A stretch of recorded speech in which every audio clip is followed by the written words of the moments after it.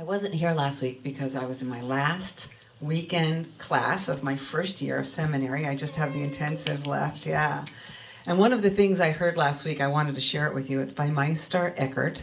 And he said, it was, of course, it was Mother's Day. We are all meant to be mothers of God, for God is always needing to be born. And I really love that because I hope that my talks help people to feel like they are birthing the God within them as they go and as they hear them and they decide to take on spiritual practices. So this month we're looking at the power of power, which is the power of our words, the power of speaking up, the power of being honest, the power of creating our life with our thoughts and our words. The apostle is Philip, and in Greek, Philip means the lover of horses. And it's funny because I was just having a conversation with my husband the other day about horsepower. Like, where did that term come from? And then I was doing the talk on the power of power, and it comes from the Greek word, lover of horses. But the feminine aspect is Mary Magdalene, and it represents the exalting and magnifying strength in consciousness. She was actually healed by Jesus, and she became one of his biggest supporters. She was also the first person to see him when he came out of the tomb, and she had to go and tell his disciples that he was alive. And it took a woman or a person of great power to do that, to be able to bring that message to the apostles. The color is purple, and the location is behind the throat.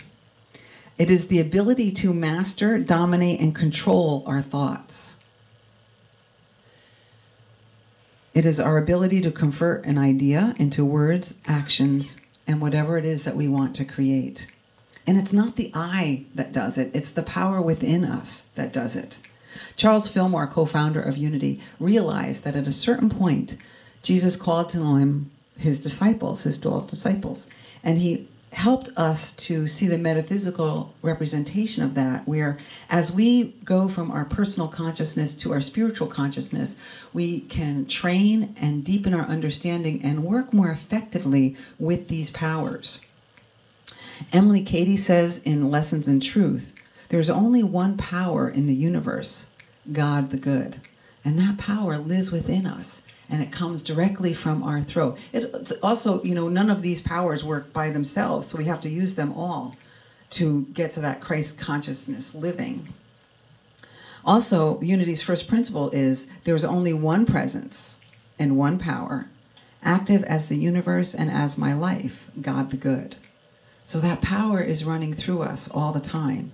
And God is not a being that's expressing power. God is power itself. So said another way, we are divine power expressing powerfully.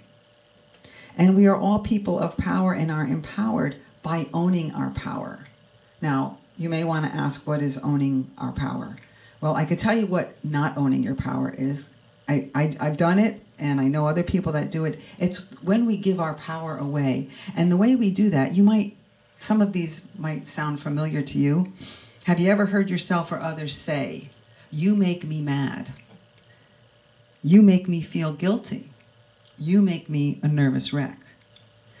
You are breaking my heart. You make me so happy. These are all ways that we are actually giving our power to somebody else. These statements are saying, here you go. You are so powerful. You have all this power and I have none. And the truth is, nobody has power over us unless we give it to them. So how do we take our power back? We look at what we are saying. We look at the affirmations that we are saying to ourselves. We also look at what we are saying to other people. How are we handing our power over? Be brave. Like the song says, speak up for more of what you want, for the truth, for what is positive, for what is healthy and helpful and freeing. Stop saying it's okay, it's not a big deal, when it is a big deal, or if it's not okay. Sometimes we think we're going to make it easy for the other person, but then what happens is we create resentments because we haven't spoken up for ourselves. In her book, Divine Audacity, Linda Martella Whitsett says, There are 3 ways that we express our power: concentration, self-mastery, and spiritual authority. So concentration is the opposite of multitasking. It focuses on one thing at a time. It allows us to be present, be in the moment, and be single-mindedness. It's like a laser light. When we decide to be focused, we intensify our thought the way laser light does for light. But what do we concentrate on? In Philippians 4, 6 through 8, it says, "Do not be anxious about anything, but in every situation, by prayer and with thanksgiving, present your desire to God, and the peace of God, which transcends all understanding, will guard your heart and your mind. Finally, brothers and sisters, whatever is true, whatever is noble, whatever is right, whatever is pure, whatever is lovely, whatever is admirable, if anything is excellent and praiseworthy, think on these things." That's what our focus should be. That's what our concentration should be. Now, to make it really simple, the Holy Spirit's interpretation of the New Testament says, "Keep your mind with all things loving, with all things peaceful, and with all things joyous. And these are what you shall bring to you." Each of these points to an ideal found in our true selves, in our divine self. So direct your attention to those attributes. You shall receive the power you seek within, the power of Christ within. The object of your attention, the me, is the I am, or your spiritual self, the divine that is your true self. So that's what our concentration should be on, is that authentic part of ourselves that never goes away. It's just who we are authentically. The second expression of power is self-mastery. Now, every religion teaches it and every culture values it. Self-control and self-mastery are the key to power. The Tao Te Ching says, "He who conquers others has physical strength. He who conquers himself is strong and powerful." Sikhism says, "With the conquest of the mind, I have conquered the world." Buddhism says, "Though one should conquer 1,000,000 men on the battlefield, yet he indeed is the noblest victor who has conquered himself." Christianity says, "For God did not give us a spirit of cowardice, but rather a spirit of power and of love and of self-discipline." And that's in 2 Timothy 1-7. So self-mastery is our capacity to guide our thoughts, our words, and our actions in integrity with our infinite self, with our true self, with our divine self, and not reacting to those human impulses that we have. So we do not try to fool ourselves. We tell ourselves the truth about ourselves so that we can overcome what the graven images we have of ourselves. Self-mastery is claiming of our wholeness and self-determination. Other people will respect us when we respect ourselves. We can't expect other people to respect us if we aren't respecting ourselves enough to speak up and tell our truth, to tell what it is that we need and we want. As we trust ourselves, we become deliberate in our actions, unapologetically, but not aggressively, just from a place of knowing what is ours. The difference between aggressiveness and self-mastery is assertiveness, which is a healthy aspect of consciousness. All healthy expressions of power ability are spiritual. Now, why is it important to cultivate self-mastery in small matters? Well, because every power struggle leads to self-degradation and deflation of self-worth, which leads to the dimming of our light, of our inner light, and withdrawing from being the blessing that we came here to be. We want that light to shine in every one of us. And when it shines in one of us, it kind of gives everybody else permission to have their light shine.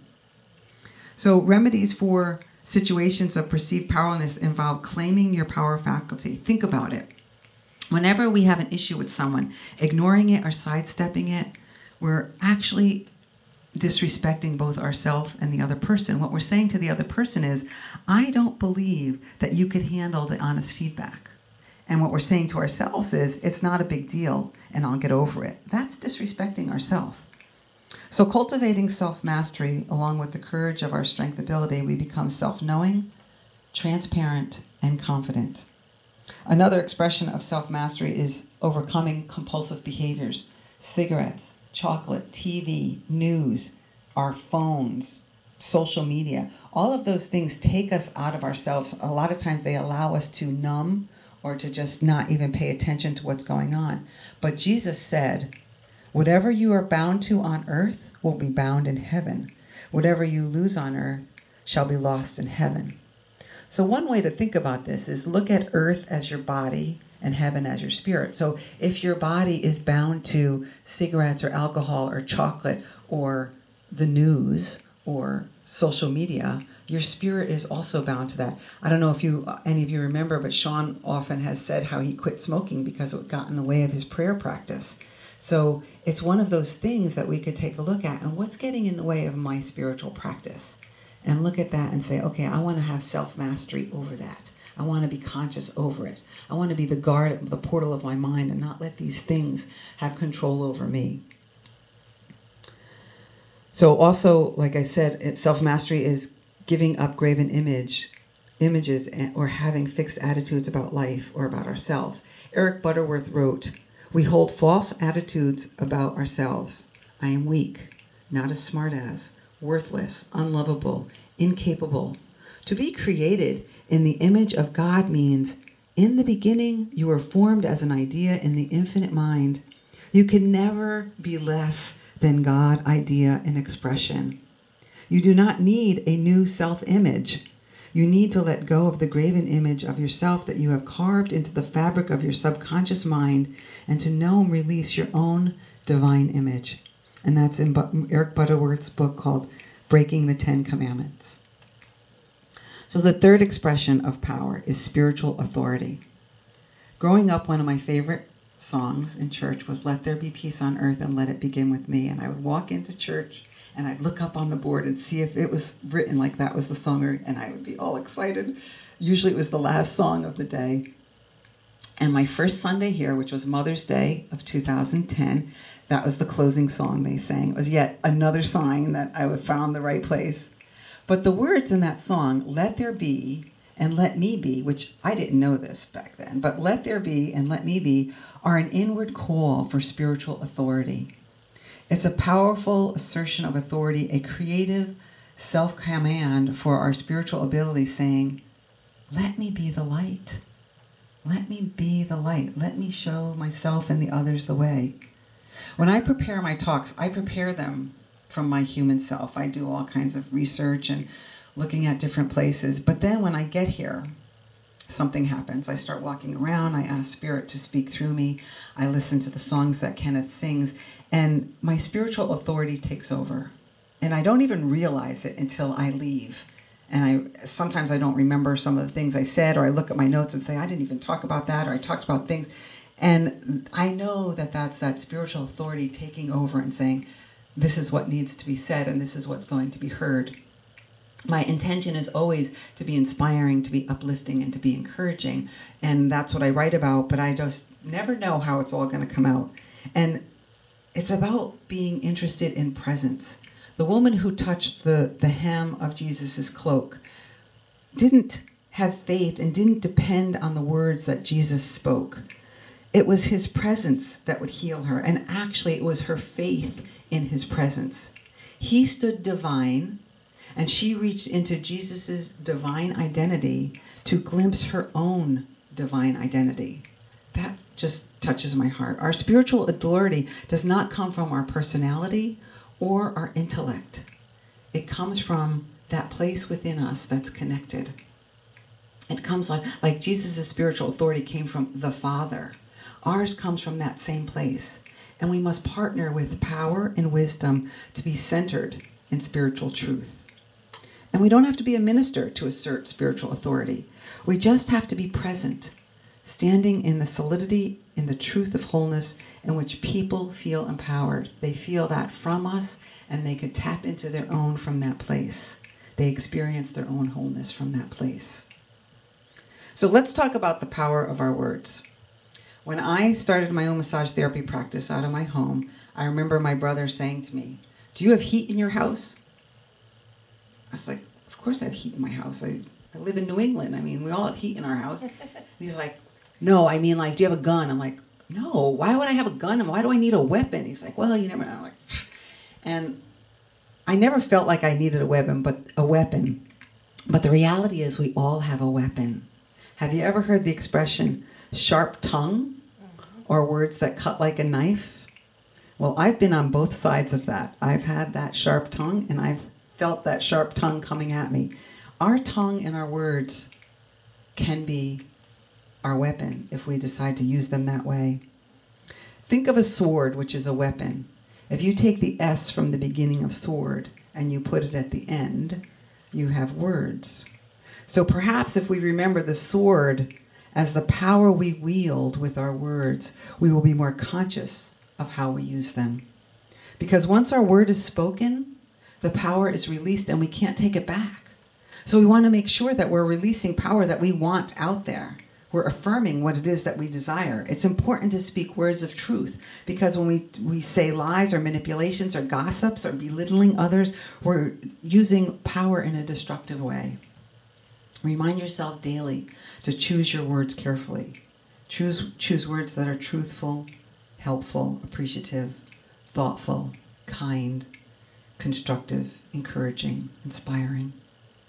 In Proverbs 12:18, there's no one whose rash words spoken are like sword thrusts. There is one whose rash words spoken are like sword thrusts, but the tongue of the wise brings healing. Be the sword of truth. The words we speak create our lives. Be careful with what you say. If you're feeling stressed or overwhelmed in your life, you're probably not using your words to take care of yourself. You're probably not setting enough boundaries, saying no where you need to say no. Your power is not being used properly. So we can cut ourselves off from balanced living if we don't use our words the way we need to. So how do we consciously use our power of power? We get still and we enter the empowering silence within. And it's not just about being quiet. It's about tuning in, slowing our breath, getting still, centering, listening, just being there. It's letting go, not being concerned with definitions or figuring it out. As soon as we decide or think that we're trying to figure something out, we've just edged God out. Our ego took over and we edged God out. This will allow us to do things with greater ease and mastery and joy. So to summarize, we cultivate a spiritual practice with the intention to hand over the self in order to place us on a collision course with grace. And this draws us into a deepened state of readiness. So we have the 3 expressions of power: concentration, be laser focused on the truth of who you are. Think on these things. Self-mastery, our capacity to guide our thoughts, words, and actions in integrity with our infinite self. Spiritual authority, stand in the presence, the solidity of your divine identity. The power of your words, be conscious of what you say. Be brave, say what you want to say. Let the words fall out honestly. That was the first song that he sang. Stillness. Enter the empowering silence within and allow the power of power to flow through you. Go to that quiet place and listen for the roar that's going to come through. So our ending affirmations are: the power that rules the world is within.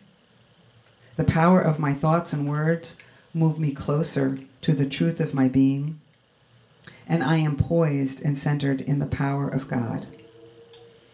Thank you. I am your sister, companion in power, possibility, and prosperity. I miss you. I appreciate you, and I love you. Until we see each other again, know that you are blessed and a blessing.